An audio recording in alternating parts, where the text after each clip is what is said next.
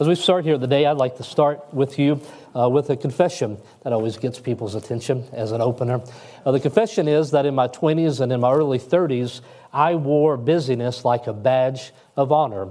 I wore busyness like a badge of honor. People like to ask all the time, have you had a busy week? And I would always say yes, very gladly.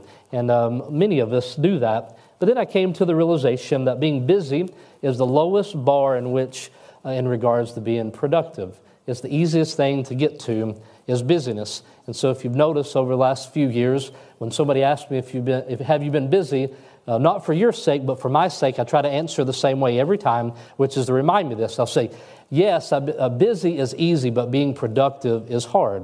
And I've been trying to make a distinction between the two of busyness and being productive. Because just because you're busy, that doesn't mean that you're diligent. It doesn't mean that you're faithful, nor does it mean that you are fruitful. However, as much as we all say that we hate to say that we're busy all the time, we're afraid to be anything else. We're afraid to say that we're busy all the time, but we're actually afraid to be anything else. I know that I'm not alone. This is seen in the tens of thousands of books available online about how to be more productive. It's also seen in the negative sense in a mental health crisis in our nation and people just not knowing, what am I supposed to be doing with my life? I don't know, but if I drive faster, maybe I will get there. And so there's a busyness about it. But busyness can't be the key to productivity. You might know that from experience, but you also know it from God's Word because the Bible speaks about people in the book of Jeremiah that were practicing sin, and it says about them in Jeremiah 9:5 that they wearied themselves in committing iniquity. They were so busy about doing evil that they wearied themselves in the process. Or we've seen in scriptures where people are busy with the wrong priority. And the two sisters with Martha and Mary. Martha was certainly busy, but she wasn't busy about the things that she should have been about. Or Jesus gives a parable, and he says that a king sends out an invitation and invites people into his home for a meal. In Matthew 22, verse 5, it says, but they made light of it and went their ways, one to his farm and another to his merchandise. That there's pictures of the Bible of in our busyness, we miss out on invitations from a king. In a very spiritual sense, we often do miss out on an invitation from a king in our busyness. So in this passage here, first thing that I'd like for us to see, where we're told to walk circumspectly, not as fools, but as wise, is that we need to give careful attention in the steps that we take and redeem the time. So this word, circumspectly, it tells us that it's accurately or carefully. So with time, it brings a constant place of decision. At the end of verse 15, you say, not as fools, but as wise. Every time we use time and it comes to us, you don't really manage time. It's always moving like a river. You can only manage your purpose with the time, but it comes. We all get the same amount of time given to us. But as time moves on, we're constantly faced with a decision. Are we going to live as a fool or are we going to live as the wise? This idea of having a deliberate or an intentional walk is all throughout the Bible.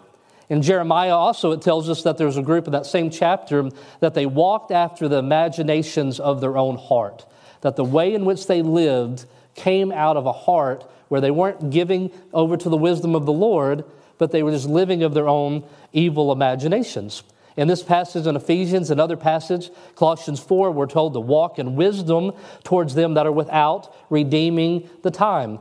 We're constantly called as God's children to pay attention to that next step you're going to take and to make sure that it's given unto the Lord. For you 90s kids, you're told to stop, collaborate, look, and listen, all right?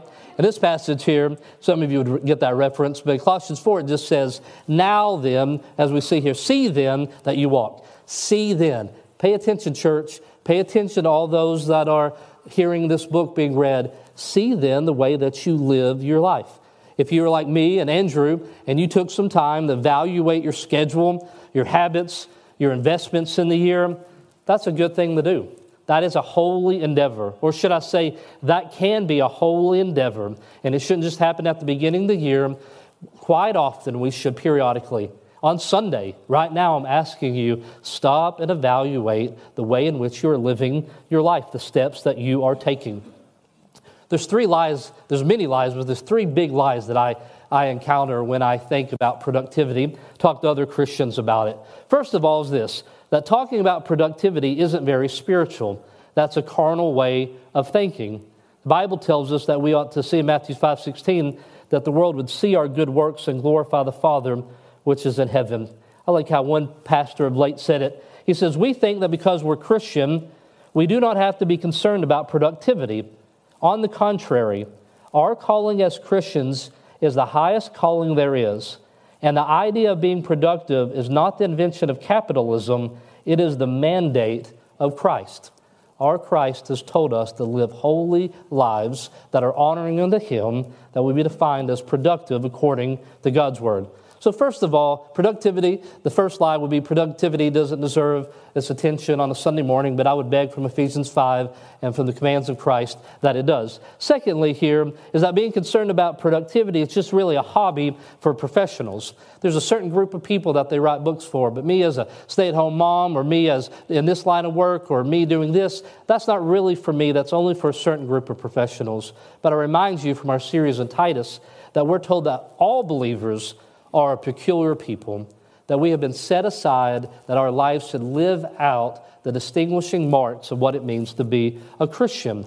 And so we should be evaluating our walk and how we spend our time. And then lastly, the lie is productivity is just about getting things done. All I need to do is get things done. That is higher productivity. But what Miguel did in the video before and what we're told to do in the scriptures in Hebrews 10 is that when we come together, we're supposed to encourage one another to consider and to provoke one another to love and to good works. It's a love and a good work. We're supposed to encourage each other in the matters of our heart and also the way in which we're living our lives. So I believe this is very much a Christian conversation from God's Word that consider in 2024, will we be productive with our lives? The possibility is here in being unwise. Wherefore be you not unwise, verse 17, but understanding what the will of the Lord is. We're given some insight through the book of Ephesians. In Ephesians 4 it says, having understood, understanding that darkened, being alienated from the life of God through the ignorance that is in them because of the blindness of their heart. We're given a picture of people that live life in blindness and in darkness. You can imagine if you've ever been in a cave where you couldn't see in front of you. When they turned out the lantern, there was just nothing you could see. Well, you could be in that cave for some time and you could learn to get around and you could remember where the water is or the best place to sleep and you could live with it. But if somebody came in with a flashlight in just a relatively short amount of time, they're going to know far more about that cave than the people that have lived in darkness for years. This should not bring an arrogance to us as believers, but it ought to bring a great appreciation for the Word of God. We have been given incredible insight on how to be a father, on how to be a husband, and how to live our lives, and it sheds light upon it. We're no longer in darkness, but we're people that are now living in life, and we should be excited about this. Anybody in here want to give an example of an unwise way that you spent 2023? Well, let's just acknowledge that there were, and that in 2024, there will be many decisions on how to use their time, and they need to be redeemed and given unto the Lord. And then as we walk, we need to recognize that there's certain seasons of life. This passage says, it calls upon us here as we walk in this season. Therefore, walk worthy of vocation, verse 4. That vocation 5:16, it says, redeeming the time because the days are evil. That use of the word time there, it speaks about a season of life that we've come to. Use the different seasons, use the different opportunities as unto the Lord. That's something that's new. It's something that is a time-constrained opportunity. So what does redeemed mean?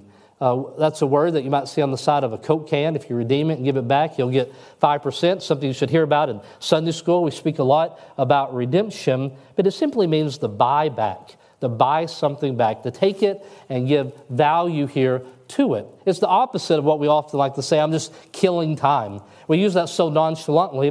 What a horrible thing that we'd ever do, to say I'm just killing time. And we have in here today, I could ask you to stand up and I would ask you, what are some reasons that we should redeem time? And from the scriptures, and we have many good reasons. We should redeem time because it's limited.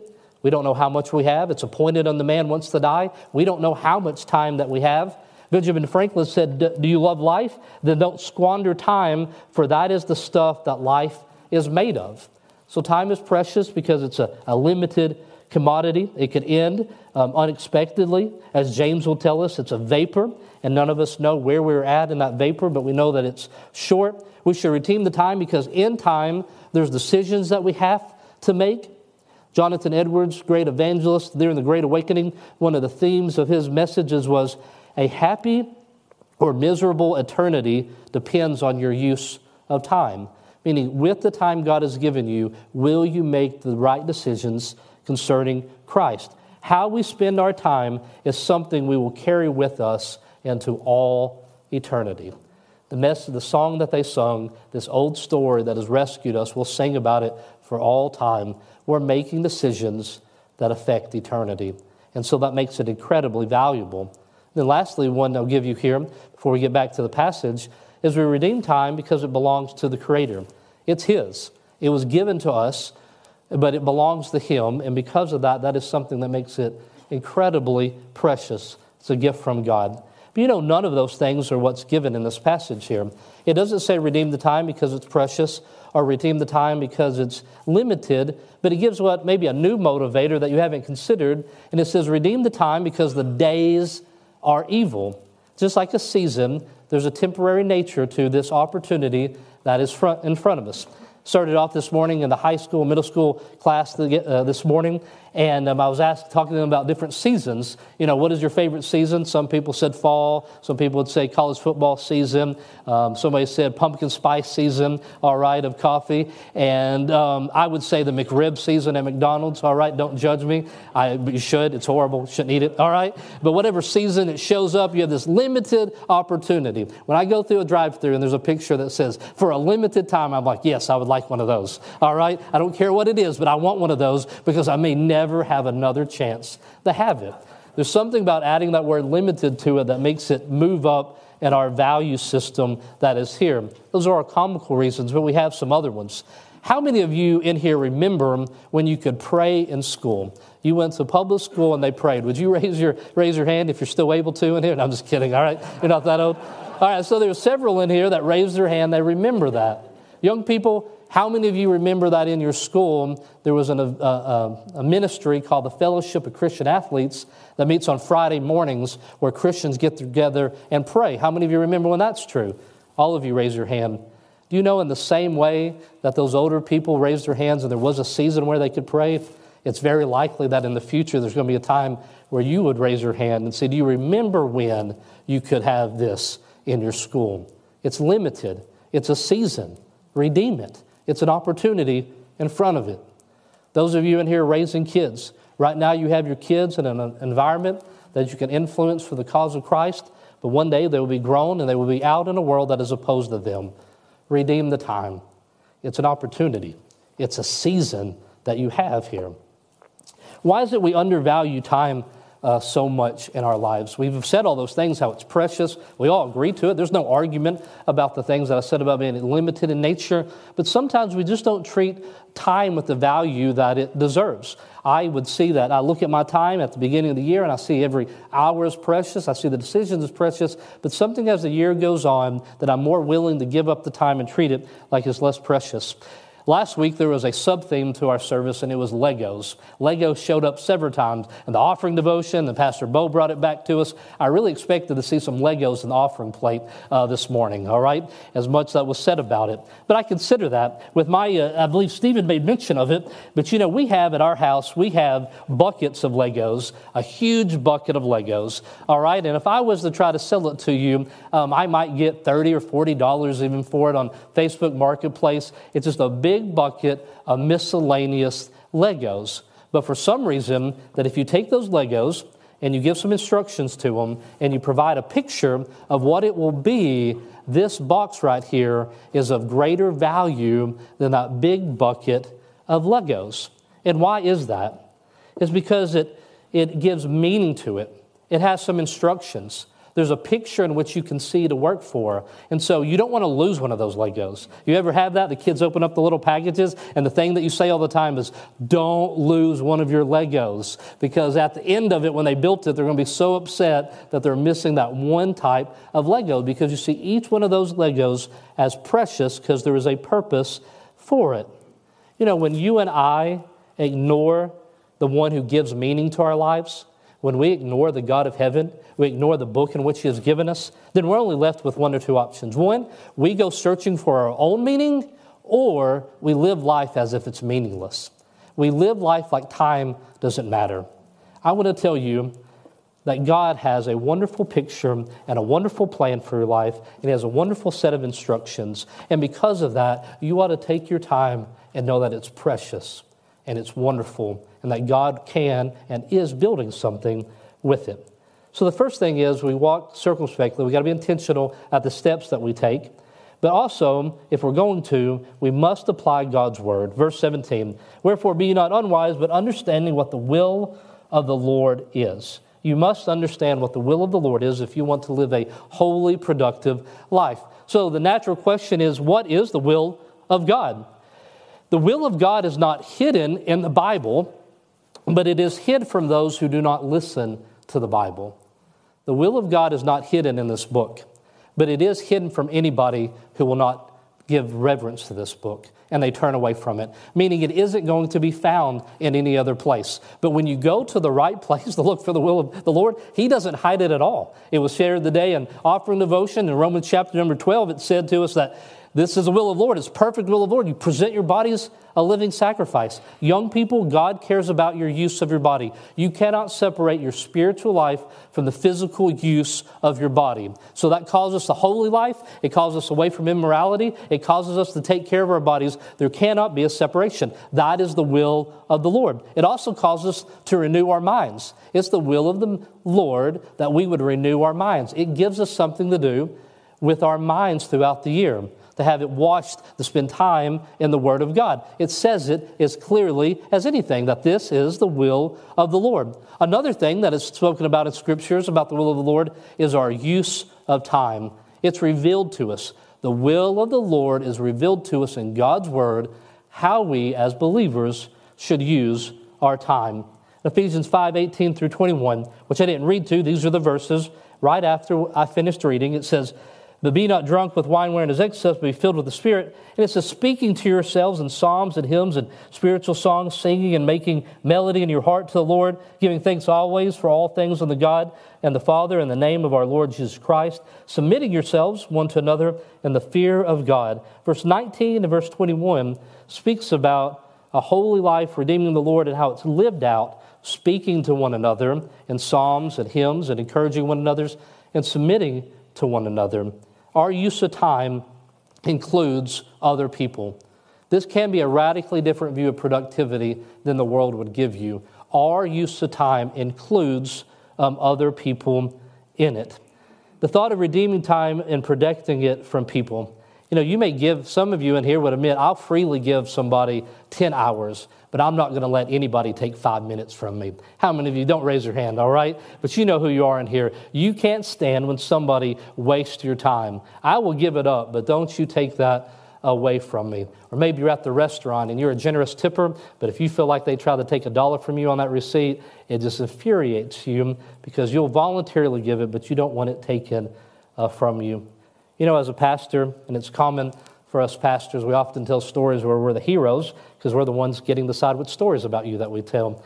I'm going to tell one story to you today, and I reluctantly got permission from my wife about it, where I was certainly not the hero, and I'm a villain. It's somewhat comical, but it's also just really kind of shameful. We were newly married, and I was waiting in the car to go somewhere, and Stephanie wasn't in the car, all right? That's how a lot of stories might start for a lot of us, all right? And I was in the car. We weren't going to, it wasn't a life or death situation to be at. I don't know where we were going, but I just lost control of my spirit, and I was angry, and when she got in the car, I just yelled at her, and I just told her, you're not going to cause me to waste my life by waiting all the time. And she's looking at me with her coffee like, that might be just a little bit overkill. We're meeting our friends at the park, you know, like, and I don't know what it was, but she was so right. I mean, honestly, I was just acting like that somebody took my time, and if anybody ever took my time, then I couldn't live a productive life. Galatians 6:10 tells us, as we have therefore opportunity, let us do good unto all men, especially unto them that we are the household of faith. I was thinking that productivity meant simply the management of a time. Good time and bad time. Stephanie's taking my time that's over here, and it's supposed to be over here. And if I'm going to live a productive life, then I have to get all the time that I can and stack it up over here and make sure much time's a good time and as little time as possible to things that God doesn't care about. But productivity as a Christian can be so much more than that. It has to do about redeeming the opportunity that is in front of me. I should have redeemed the opportunity and showed grace unto my wife. That's what would have been redeeming the time. Productivity was not down the road and me showing up on time. A redemptive person, a person that's been redeemed, like I have, could redeem the time, and my life could have reflected the gospel in that moment, and I could have been loving and gracious and caring for her, and that would have been redeeming the time. Not losing time, but adding the gospel into the middle of it. As redeemed people, we can redeem the time. As people that have been bought back with a price, we can take all kinds of circumstances in our lives and we can say, the devil meant this for harm, but God's going to use this for good. I'm going to act in a way that is God honoring. I'll make a note to give another story in 6 months where I don't do something right, all right? To mix it up a little bit. And so, secondly, I want to remind you in this point here is that the will of the Lord, which sounds very normal for me to say right now, Sunday morning, you've all met here around God's Word. That's not just Sunday morning vocabulary. In the book of James, it says when a man's going in town and he's buying and selling, he shouldn't say that he's going to do this or he's going to do that, but he ought to say, if the Lord will, we shall live and do this or that. And that's not just simply about adding that phrase into your life. It's about thinking about that. It's about wanting every part of your day to be according to the will of the Lord, which means before you go into that office and make a presentation, when you sit down in the morning, you should be praying to the Lord. You know, Christianity is not just a weekend hobby like pickleball for some of you in here, all right? It belongs in every aspect of our lives. And God cares. He cares about the business that you're part of. He cares about the work that you're doing. And you should pray to Him and say, Father, in the decision that I'm making with my time today, I want it to be according to the will of you. And whatever day you read this word, and I pray that you do it daily, on whatever day you read this word, you ought to be asking in that day how to apply the truth of God's word to it. The will of God that you read from this word that's not hidden but revealed can be lived out in the day in which you read it. And you'll be asking Him to show you. And because we've been redeemed, we can redeem the time. We've been created for God's glory. We were once blinded to this truth. We didn't know. We lived in darkness, but the gospel has brought us to the realization that our days can bring honor and glory to the Lord. And we're as peculiar people, and we now can redeem the moments in our lives. Not just store up time and not just fight off people from taking our times, but in every situation we can respond in a way that the gospel demands of our lives. Just quickly here, before I get to the last point, I'd like to take a little moment for review. And I have some slides that will come up here, but I'm going to call this a productivity catechism. If you want to follow our notes online, you can go and see it. And if you don't like the use of the word catechism, we'll just call it a pop quiz, all right? Here's some Bible trivia for today about the will of the Lord. And so first of all here, I'll ask the question and you respond if you're able to read it here. But ultimately, why did God create you? Say it with me. God created me to bring glory to Him. Next question. How can you glorify God in your day-to-day life? I can glorify God in my day-to-day life by doing good works. All right, next one here. What are good works?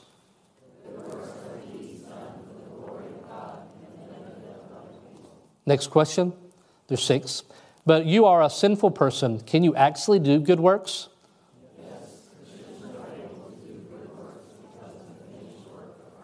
Next question here.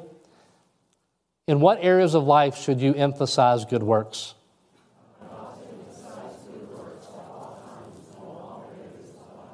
And then lastly here, with our definition of productivity, what is productivity?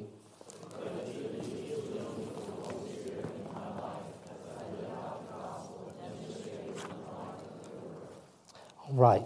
And so that's simple stuff. We were teaching it today in our children's church.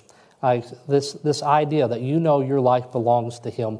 So you read after, and you have examples of it. One of my favorite people to read after, and this is about William Wilberforce.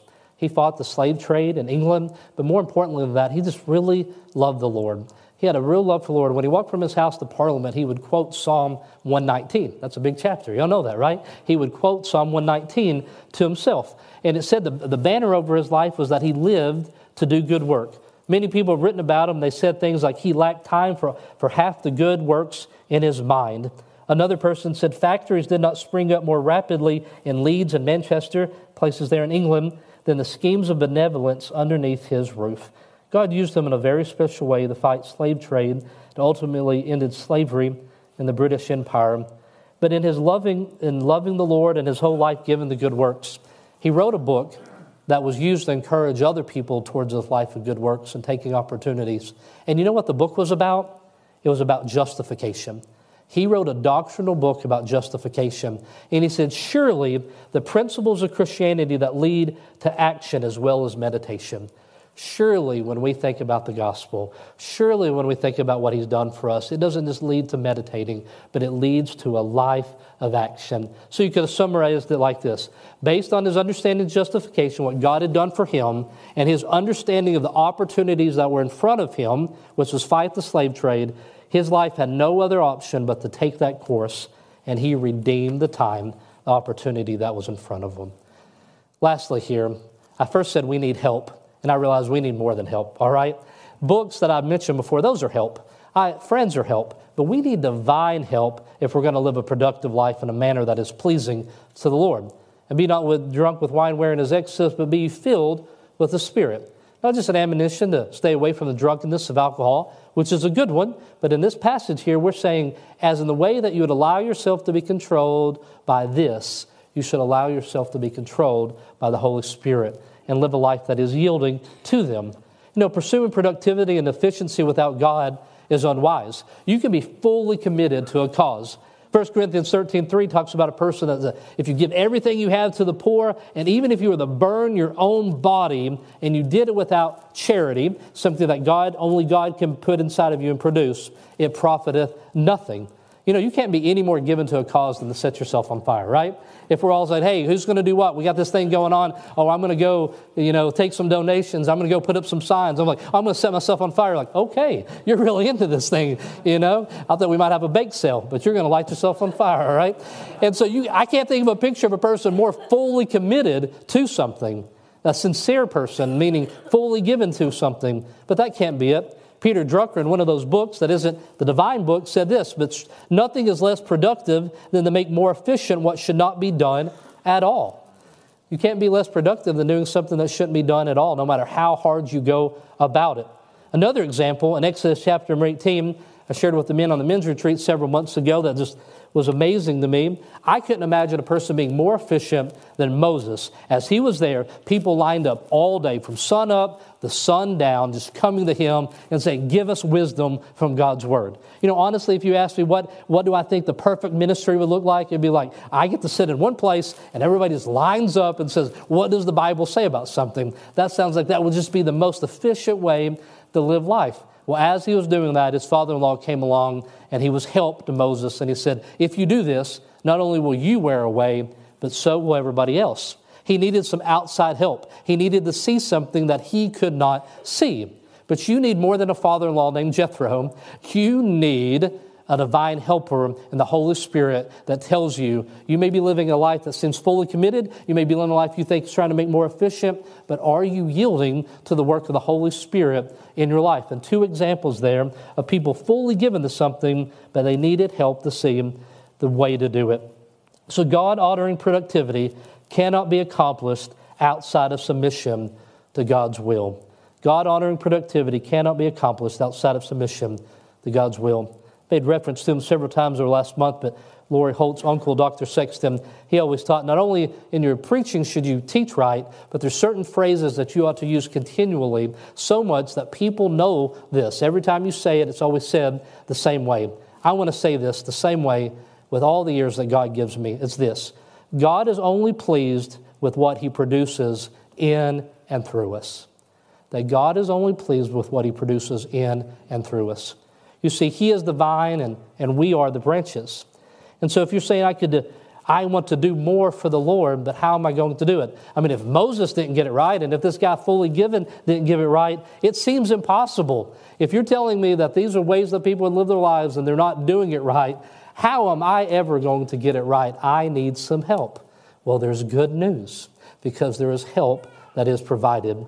Verse 16 of John says, of John 14, it says, I will pray the Father, and he shall give you another comforter, that he may abide with you forever. I don't use Greek very often. There's many reasons that I don't. You could speak to Dr. Pelletier at Truett McConnell, and he would give you a few reasons that I don't use Greek very often. But one time, there's times where I really want to make sure you understand, and this word comforter that's used, this word paraclete, which you probably heard before, is you need to understand that when we are given a comforter, we're given one that is called to the side of another, that we've been given help. So this is a statement that says we must yield our lives to the Holy Spirit if we want to live productive lives that are pleasing to the Lord. In all of your plans and all your habit trackers and all the things that you're given to this year, you need the Holy Spirit to help you in your life. And any plan that is devoid of Him is not going to be one that is holy and pleasing unto the Lord. Because true productivity in the life of a believer is the result of the Spirit's work of sanctification in our lives. Recently, I've got fascinated with rowing teams, boats. Carson and I, last summer, were at a place, and we went fishing, and there was rowing teams in from some different colleges, and we saw that, and we thought it was so neat, and these rowing teams, there's 8 people in a boat, and there's a person at the end of it he's kind of like what the jockey would be to a horse. He is to the front of the boat, and he yells at the people, and he tells them, and not only does he yell at them, but he's hitting the side of the boat, and he's trying to heat the pace, and they'll say, we're going to make 34 rows this time, we're going to make 36, 28, and he's controlling the tempo of the boat in which how fast it ought to go. And we're always looking for somebody to do that. Is the pastor of the day going to tell us we all need to speed up, or is he going to tell us to slow down? Am I going to tell you that you guys are too busy and you need to slow down and you need to live an unhurried life? Or am I going to tell you guys are lazy and you need to get with it? Well, here's the thing. Me and religion and any book, we cannot be the person on the front of your boat. I can't tell you. Some of you in here today, I would say it's called a Christian walk. It's not called a Christian sprint. Jesus walked everywhere that He went. You should consider that. The others in here, I might tell you, it's called a Christian walk. It's not called a Christian sit. All right? You need to get up and do something. But God didn't give it to tell you what pace in which to live your life. You need divine help. You need the Holy Spirit in your life, setting the pace, telling you what to do, telling you where to row, what opportunities to take, what opportunities not to take. You need divine help. And you need to ask the Holy Spirit to help you evaluate your pace. As I said, it's called a walk, not a sprint, but it's called a walk and not a sit. And many of us in here have let everyone except the Holy Spirit set the pace of our walk. Let us repent of this today. One last time. Many of us have let everyone except the Holy Spirit set the pace of our walk, and let us repent of this today. Does that mean you need to slow down? I don't know. Does that mean you need to do more? I don't know. But I can tell you the Holy Spirit would make application to your life. Let's read Galatians 5:25 together before we pray. This ought to be added in all your list of things to do, and I got a list of them, and I'm collecting them all the time from friends like Brother John and others that have helped me through the years, but this is one that I know he and you would all agree has to go at the very top of our list as Christian people. Galatians 5:25. You all have done such a good job reading along the day. Let's read this together. If we live in the Spirit, let us walk in the Spirit. All right, I was a little faster than you guys, wasn't I? Let's try it one more time. If we live in the Spirit, let us also walk in the Spirit. That's what the Christian view of productivity is. And this godly view of productivity, it doesn't just lead to more things getting done. It brings joy into our lives. Because an aimless, unproductive Christian contradicts the creative, purposeful, powerful, merciful God that we love. And so this picture in verse 19 and 20, it's singing and making melody in the heart to the Lord and giving thanks always for the things that God has done. Is there any surprise that when the Good Shepherd teaches us about how to use our time and redeeming, that it leads to this life of melody and joy in our hearts? Because we have a shepherd who leads us in the green pastures and he restores our soul. Let's pray. With heads bowed, eyes closed, believer, I ask that you take a moment. This is a designated time in your life to recognize that God cares about you and how you spend your time. During this morning, you might recognize that there is some time that you're already aware of that needs redeeming. Maybe it's a block of time throughout the week, or maybe it's an occasion like me in the car where you say, every time that opportunity comes for me to show the gospel, for me to redeem the time, I don't do it. And you make note of that. And today you repent of that and you ask the Father to help you redeem those moments of your life. And you might acknowledge you're not walking in wisdom that has been provided for you. If you've grown up in church, as most of you have, you've been given so much truth and so much light. Why would you ignore it? Why would there be things that you know to do right according to God's word that you would continue to ignore? There's no reason to live like that. Submit your life. Apply the word of God to it. Ask yourself, does your plan for productivity in 2024 include walking in the Spirit? And if it doesn't, stop right now. Do not move forward, but recognize the role that He has in your life and invite daily in prayer and Bible reading, recognizing the role that He has for you and your family at setting the pace and telling you what needs to be done. I trust that believers are in this room are praying and speaking to the Lord responding to His word for you. And as believers are praying, let me ask those of you in here that do not have a relationship with the God of heaven, it remains broken. It was born broken when you were born, and you've never been reconciled. That relationship has never been mended. Let me say this to you plainly this morning. Excluding God is the ultimate in unproductivity. Excluding God from your life is the least productive thing anybody could ever do with their life. It says, for what is a man advantage if he gain the whole world and is to lose himself or be a castaway, or to lose your own soul? More important than how you will spend your time once you leave here today, you should make plans for your eternity. So let me tell you a story that we've been singing about. It's the good news that surpasses all bad news. The gospel story of Jesus' life, death, and resurrection. Jesus came to earth and became man so that He would die in your place. He suffered the agony of the cross, and He made a payment for your sins. He rose again the third day, proving that He is God and that payment of sin had been received and had been accomplished. And the very best thing that you can do in this moment of time is to repent of your sins. Put your faith in Christ right now. Not just redeeming time, but you can be redeemed. You can be bought back. Jesus Christ has paid the price. And right now in your seat, you should pray to the God of heaven, ask forgiveness of your sins, and thank Him for the purchase price of the cross to redeem you and to buy you back. Put your faith and trust in Him. If you've done that, I want to encourage you before you leave the day, stop by the Next Steps table. We have literature we want to give you and to help you, but more than that, we have a friendship that we want to provide for you to help you walk in this Christian life. Father, I thank You for Your word. Lord, it's applicable to us today at the beginning of a year. Lord, we know it's always applicable to us as Your people. We want to walk in a way that is wholly pleasing to You. Lord, we want our definitions to be in line with that of the Holy Spirit. In Jesus' name I pray, amen.